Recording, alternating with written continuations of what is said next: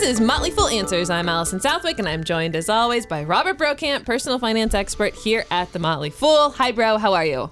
Just fine. And how are you, Allison? I'm good. Now, for the last couple weeks, bro, you have regaled us with your list of the best investors of all time, most of which ran hedge funds, which prompted you to say things like, so the average investor can't really do what they do. And did you say it like that? I say it. That's Yes, what I sound you did. like on the radio. You wish you sound like that. So I want to know, what is it that hedge fund managers do? And what can I do to invest like the pro? And do I even want to? So that's why we brought Ron Gross in to help us answer those questions. Hi, Ron. Hey, good to be here. How are you? It's great to have you back. So all that and more on this week's episode of Motley Fool Answers. All right, it's time for Answers. And today's question comes from Bud. Bud writes, about a year ago, I put some money into the market, but only purchased 2 stocks, Apple and Under Armour. Consequently, now that I realize the error of my ways by ignoring the principle of diversification, I am wondering if you think I should sell a portion of my 2 previous purchases in order to purchase other companies, thus more favorably rounding out my modest portfolio, or should I just stay pat and make other purchases down the road as I'm capable? I'm definitely a buy and hold kind of guy. Well, that's our kind of guy. Yeah, That's our kind absolutely. of guy.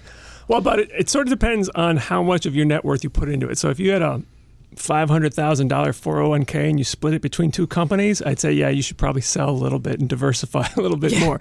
But if you're a new investor and you're just getting into the market with, a few $100s, maybe $1,000, I think it's probably fine. I've mentioned in previous episodes how I think it's still a good idea for a new investor to still have an index fund somewhere, so you could add that to it.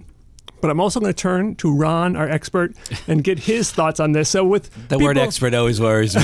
Yeah, yes. So when someone is starting out investing, what do you generally recommend? Do you recommend that they just buy 1 or 2 stocks, or do you think they should jump in with a few more? So obviously you have to start somewhere, and I love the idea of starting with an index fund because you get instant diversification. If you buy, whether it's an index mutual fund or an index ETF like the S&P Spiders, SPY, you all of a sudden own 500 companies, a little tiny piece of 500 companies, and you're nicely diversified. And then you can get into your lifetime of investing into individual companies. 1, 2, 3... Try to get to 15, we like to say. We say that usually even if you don't have an index fund, because that's when diversification even becomes more important. If you own an index fund, it becomes perhaps less important. But I like the number 15. David Gardner here at The Fool always likes to quote that number. One thing I think you should be careful of, though, as you start investing in individual stocks is the amount of capital you're going to put into each company and the amount of commissions you pay. So I wouldn't recommend buying $100 worth of stock and paying $9.99 commission, because that percent is way too high. You'll have to make 10% on that stock just to break even. So try to keep your commissions to under 2%. We like to say the lower the better. So you're not like fighting against those commissions before you even get started. So, but I hope that helps. So unless these 2 investments are a huge component of your net worth, I think it's fine to hold on to them. But with additional investments, try to get a little bit more diversification.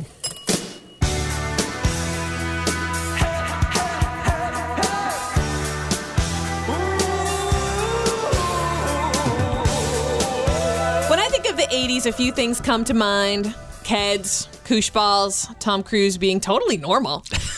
Wow. I also think of hedge fund managers in French cuffed shirts, drinking 3 martini lunches and talking about leveraged buyouts and spreads on orange juice futures. Is that accurate? Was that what it was like? I did have French cuff shirts. I did not drink during the day, but I am a former hedge fund guy. Don't hold it against me. I know, that's what I have in my little description here. Hedge fund, so elite, so secretive, but not today. Ron, a recovering hedge fund manager, joins us to explain what hedge funds do and how they aren't as bad as all those movies in the 80s made them out to be. Or are they? Or are dun, dun, dun. Did you really have the shirt that is such hedge fund manager to me is where it's blue, like a light blue, white and Yes, white, and the white cuff, blue with the white cuffs, and you got like and the white collar. I did. Yep. I swear I had it. Oh, I don't loved doubt it. I loved it. Felt like I was so cool. Being a fool is way better. I got news for you. So tell me a little bit about your background. You ran a hedge fund? I ran 2. I was a co-portfolio manager of one, and then I started my own for my second one. back from year 2000 until about 2008, 2009 when I joined the Fool. So yeah, a lot of fun, a lot of good experience, a lot of hard work, but it was a good time. Yeah. All right. Well, we're going to get into that good time a little bit here and start off with the question of what makes a hedge fund a hedge fund? Yeah, so that's, you ready? Buckle up. Here we go. So first of all, I wish they weren't called hedge funds because it gets everybody confused. They should be called private investment partnerships because that's really what they are. They're not publicly traded. They are actual partnerships in form. The investors are limited partners. The fund manager is the general partner. The investors put money. The general manager pulls it all together and makes investments on behalf of the limited partners. Some of these investment partnerships utilize sophisticated strategies that help to hedge the market, hedge against a downturn in the market, hedge against a specific stock going down. But many, many of these investment partnerships do not hedge, and that's why I wish they weren't called that. And there's as many strategies as you can think of. There's so many ETFs out there now, exchange-traded mutual funds, and there's a million of those strategies. Hedge funds the same way have a million different strategies. The long-short strategy is kind of what made hedge funds famous, where you own some stocks long, you sell some stocks or indexes short. That hedges it out. So that's kind of how the industry grew up, but it's diversified so far from that one particular strategy that hedge funds is really a misnomer at this point. So just to be clear, long means you own the investment and you'll benefit if it goes up. Yep. When you sell it short, you basically are looking to profit if the price of that goes down. So that's where the hedge comes in, right? So if it goes down, you're limiting the risk on what you own long. Right. If I own $1 million worth of stock and I'm concerned about the stock market as a whole going down, I could short an S&P 500 index fund or ETF, really. So if the market does go down, that short would make money and offset the loss of the stocks that I own. Right. And if it doesn't, then that short will have been an unprofitable investment. Sort of like insurance. It's insurance, exactly. Yeah. Yep. So if we wanted to start our own little hedge fund, Bro Okay. and I are I've like, done that. Yeah. So, and actually, it's not going to be a small little hedge fund. It's going to be a massive, popular, successful hedge fund. And Bro and I have a ton of money, and we want you to manage it. Do we basically Done. all go in together? And we're like, here, Ron, you manage our money. And you're like, okay, I'm going to manage it. And there's and that's it? and then we all live happily ever after? It sounds... Kind of. It's certainly easier to start a hedge fund than it is to start a mutual fund because hedge funds are very lightly regulated. You need to really only file a form or two with the SEC. If you want to do it right, you write up a private placement memorandum to tell your potential investors what you're going to be investing in and what your strategy is. If your investors think that's interesting, they will write you a check and you'll deposit it into your brokerage account along with all the other checks. And then the hedge fund manager will just start to manage that money on behalf of the partners, taking a nice fee along the way. Yes, let's talk about the fees, shall we? Sure. So hedge funds are notorious for high fees, and theoretically the performance you'll get is worth those fees, although in reality, it certainly lately appears that's not the case. There's two typical fees associated with hedge funds. The first is an annual fee based on assets under management, and that historically has been a 2% fee. My first fund was 2%. My second fund was 1%. It's really up to the fund manager what they want to do, and it's up to the investor whether they want to accept that or not. But that's an annual fee. The more controversial fee is the hedge fund manager gets to take a percent of the annual profits they make for the investors, and that historically has been 20%.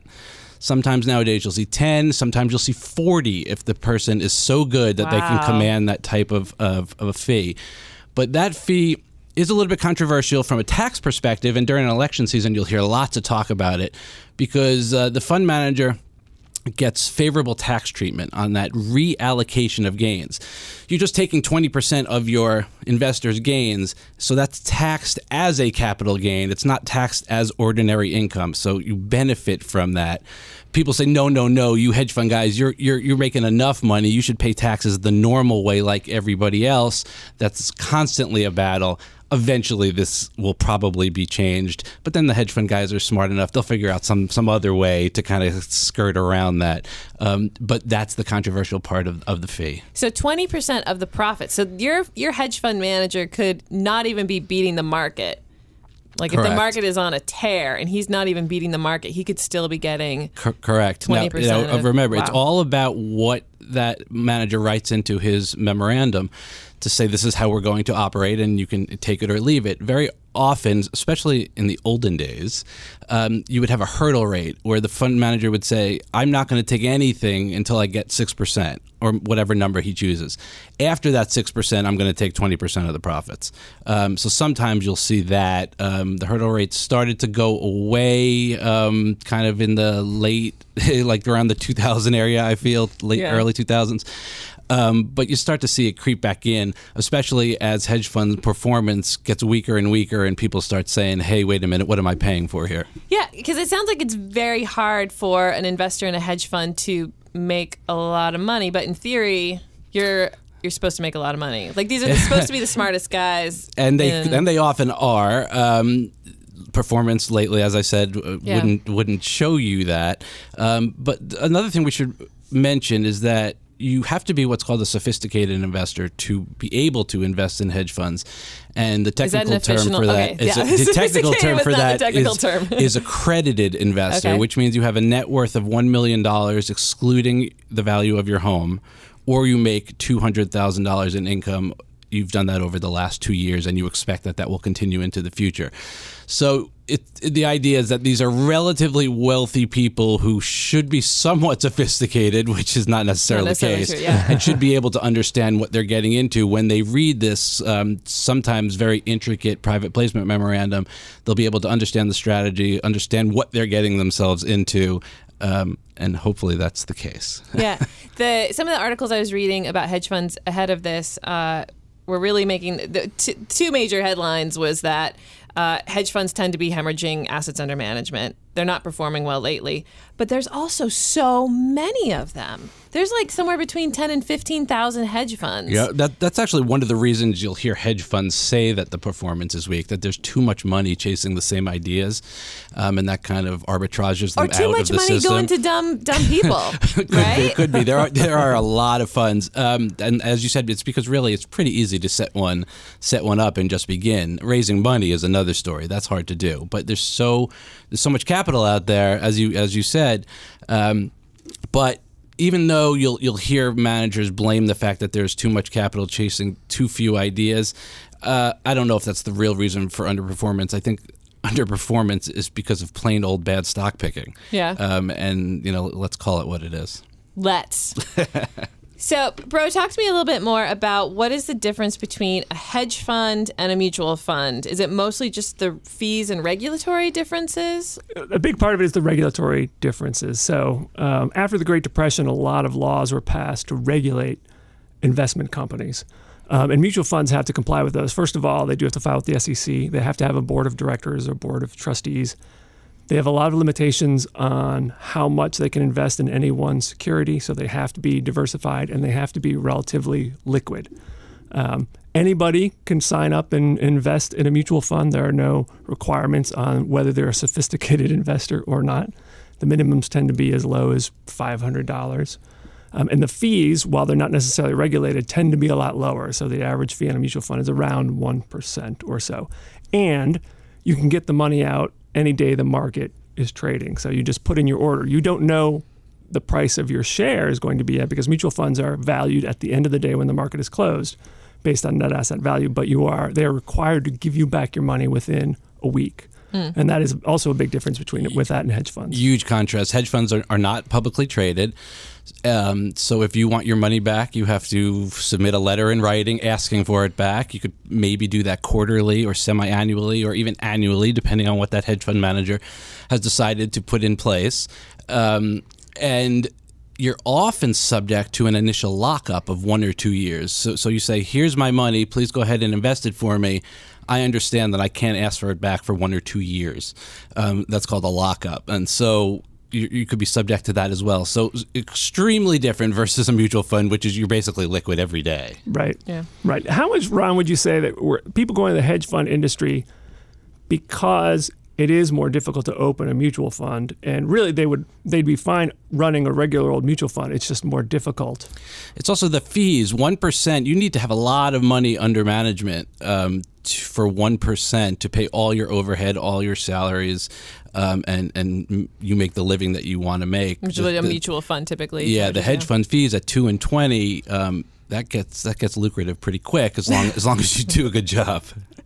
Someone's got to pay for those French cuff shirts. That's They're not cheap. You know, it's interesting because starting a fund, as we said, is not hard, but raising capital is. And that's because there's so many great or famous, let's say, hedge fund managers out there that capture most of the capital.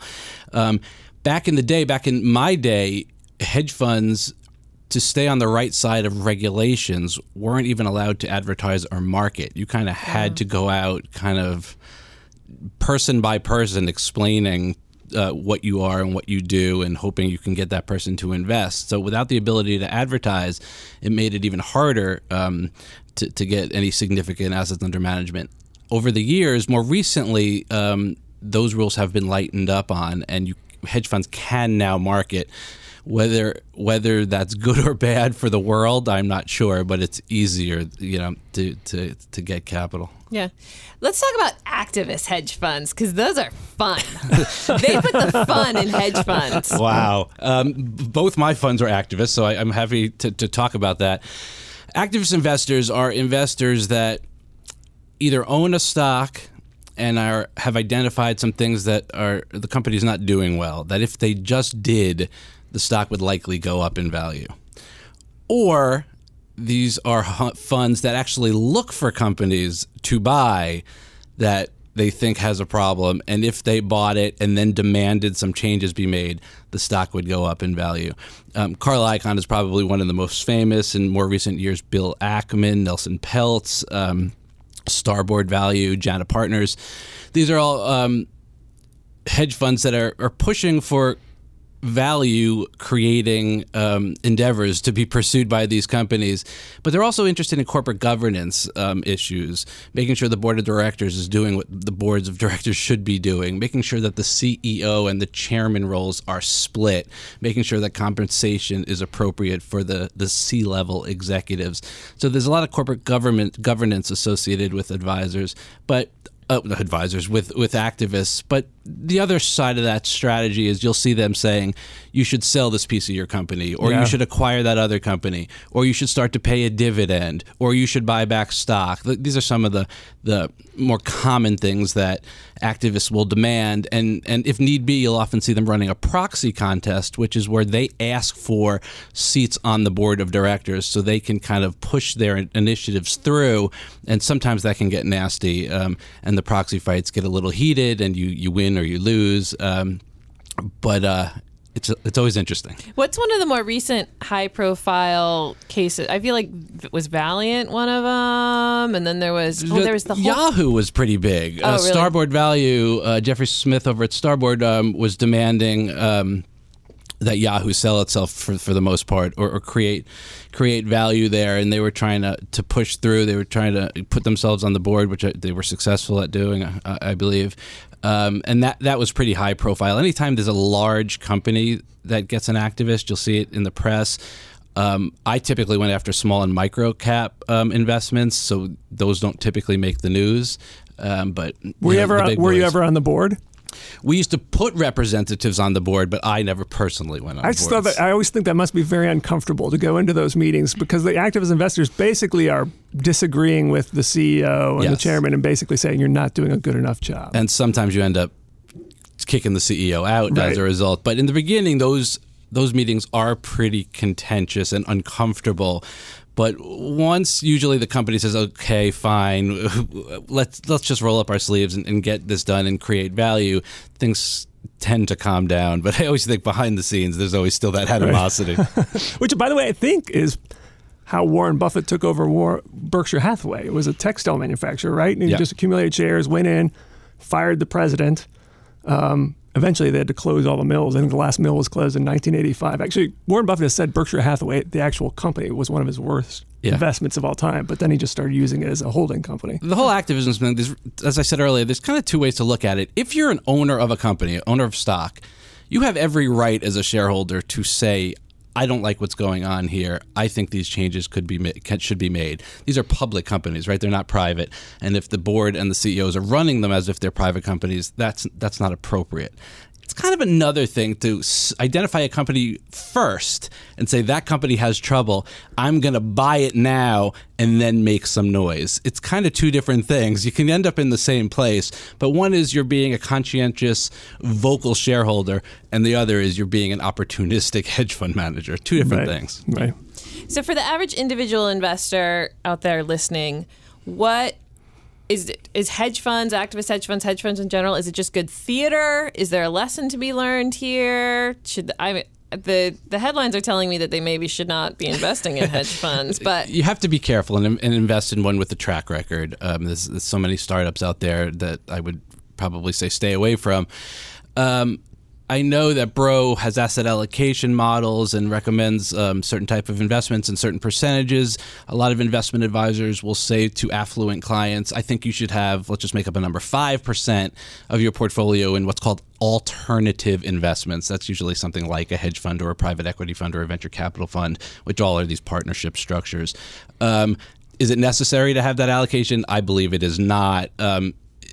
I don't know if you have a thought on that, Bro. Yeah, and that's about what I recommend with in the R-Wire model portfolios. So, maybe 5 to 10% in some sort of alternative strategy. And it can be as simple as just real estate, like real estate investment trust, but something a little different than standard stocks and bonds. The problem I have with hedge funds is if you're looking at a hedge fund that is basically just a stock-picking mutual fund with higher fees, the stats show they're probably not going to do a good job for you. Right. It's more interesting to me when you're looking at a hedge fund that really is doing some sort of hedging or adding some diversification to a normal stock bond portfolio. The market technically should weed out the folks that are just stock picking, because if you can get stock picking at a mutual fund for 1%, but you got to pay 2 and 20 at a hedge fund, theoretically that hedge fund, if it's not doing something special, should not be able to raise capital. Is that always the case? No, but the market really should take care of that over time. But for the average investor, for the fools out there, I think you can live a perfectly successful, normal investing life, never even touching a hedge fund. Individual stocks, index funds, mutual funds, perfectly acceptable. And I don't think really the ambition should be, I've got to get wealthy enough so I can put money into a hedge fund. It sounds like it's probably the easier path to get wealthy is to just start a hedge fund rather than invest in a hedge fund. Be careful what you wish for. It's not so easy. I'm sending postcards from my heart with love for a postmark and then. So we've had a lot of fun mail come in. The first letter I want to talk about came from Steve. Steve listened to your episode of The Greatest Investors of All Time, and he wanted to know why you left Peter Lynch off the list. Well, one of my criteria was that they had to have an investment record of at least 20 years. And Peter Lynch ran his fund to great success. I think it was average 29% a year, but it was just for 13 years. So just 13 years. And so the reason I said that is I chose 20 years is because there really are a lot of examples of people who ran funds or hedge funds for a decade with spectacular returns only to totally flame out. And one example nowadays is Bruce Berkowitz, who runs the Fairholme Fund. He was, for the first decade of the 2000s, Morningstar named him manager of the decade. And since then, his fund has been horrible. It has been outperformed by like 98% of other funds. So I felt like 20 years was a good time frame that if you really did well over 2 decades, then there's something there. But I don't doubt that Peter Lynch is a great investor. What's he up to these days? Is he still alive? Peter Lynch? Yeah, is he still alive? Oh, yeah, he is still alive. I thought he was still alive. Yeah, he's still alive. His wife recently passed away. Aww. And I say that because she was a fascinating character. She, in her 50s, she was actually in an elevator that basically crashed, and she got very injured. Oh. So she was in the hospital for a long time, and she learned how to play bridge, and she eventually became one of the best bridge players in the world. Oh. So she and Peter Lynch, I think they played bridge. They played bridge once a week at the country club, but she became one of the tops in the world. She was second in the world during this one competition, lost to a German team, and then someone found out that the German team was giving signals to each other. Oh. So they got kicked out and they took first place. But Peter Lynch is still, he lives in a very nice house in Massachusetts. But he's not investing? His own money. Oh, yeah. His own money. So he made a lot of money. So now, like a lot of these folks, they have their own wealth and they just manage their own money at that point. All right, that's probably more about Peter Lynch than anyone wanted to know, but that's still interesting. Yeah. I found it interesting. All right. And also, Steve wanted to know, I've listened to NPR for over 20 years. When did The Fool have an NPR show? I wonder how I missed it. I wonder how you missed it too, Steve. I wasn't around at the Motley Fool when we had the show because this was back. It looks like the last episode aired in 2006. Yeah. Sound about right? First, we had a radio show. I think it was on CBS Radio. Because that's when I first heard one of the first ways I heard The Fool, because Weird Al Yankovic was on, and I joined some contest The Fool had, and that's when my first interaction, I think, with Matt Greer. So we had that on. In a later episode of that show, I sang the Laverne and Shirley theme song. Thank you very much. But then we went to NPR. And as people maybe not know about the way NPR works, is if you have an NPR station in Iowa, for example, you have a whole menu of NPR shows to purchase. This American Life, whichever, and you choose. So that this fellow may be living in an area that very foolishly or unfoolishly, Small F chose not to purchase the Motley Fool. But it looks show. like the shows are still on. Many of the episodes are still on NPR's website. Maybe, I don't know. If you Google Motley Fool NPR, things come up. Yeah. Can you search on Robert Brokamp singing Laverne and Shirley? I certainly Let's see if hope we can pull that from the archives. That was one of those things that I did and then I immediately regretted. Maybe a reprise right now would be good. Someday. If I had my guitar, maybe I'd do it. Someday I'm going to get you to sing It's Not Easy Being Green or Rainbow Connection, one of those, because we all know you do a great Kermit Defrog. Thank you. We also got a nice email from Dr. Rhodes. Stick with me on this one. He has a daughter, and she was listening to the show. Awesome. And she heard you, Brokamp, mention the after-tax 401k, and his daughter was like, "What's the deal with that, Dad?" And he's like, "I don't know. Let me look into it." So he writes, after learning about it, he came up with a plan that neither his pension attorney nor his pension custodian had ever heard of. Not great. Not a great start there. They confirmed it is legal and could be done to the best of their knowledge, and they called it a modality. Have you ever heard of a modality? Not in this context, but keep going. That they had never thought of. He said, in deference to his tech-savvy daughter, he prefers to call it a hack. His pension provider is one of the biggest in the country, and they have labeled this the Dr. Rhodes after-tax Roth distribution rollover strategy, which is kind of cool. They are planning to recommend this to some of their other 59.5 high-income customers, and he wouldn't have thought of it if it weren't for you, future Dr. Mr. Brokamp. And thank you very much. I reading the email, it was more complicated than what you just read, and I'm like, I cannot take credit for everything that they figured out, but I'm happy that I planted the seed. How's that? So call up your pension plan and ask for the Dr. Rhodes after-tax Roth distribution rollover strategy. And as you know, I have been pleading with our listeners to send us a postcard from the Olympics. And guess what? We got one. Oh, we did? No, but not from the Olympics you're thinking of. Cheryl writes, love your podcast. You are definitely educating and amusing. When I read your request for a postcard from the Olympics, since I live here, this is actually what I thought you wanted. Ha ha ha. Hope you get a card from the Olympic events too. And she sent a picture of the Olympic mountains in Seattle. Very clever. We appreciate that. I'm counting it. You can't see the postcard because this is a podcast, but it's a very pretty picture. It's a lovely picture of Seattle, Washington. So Thank you, Cheryl, for sending a postcard from the Olympics. All right, that's the show. It is edited hedgingly by Rick Engdahl. You can email us your questions, of course, at answers@fool.com. We're going to have a mailbag episode coming up soon, an all mailbag episode. So send us your questions on email, answers@fool.com. You can also call us at 866-MRS-FOOL. And you can also ask us questions on Twitter or on our Facebook group. We're everywhere. We are everywhere. Everywhere. For Robert Brokamp, I'm Allison Southwick. Stay foolish, everybody.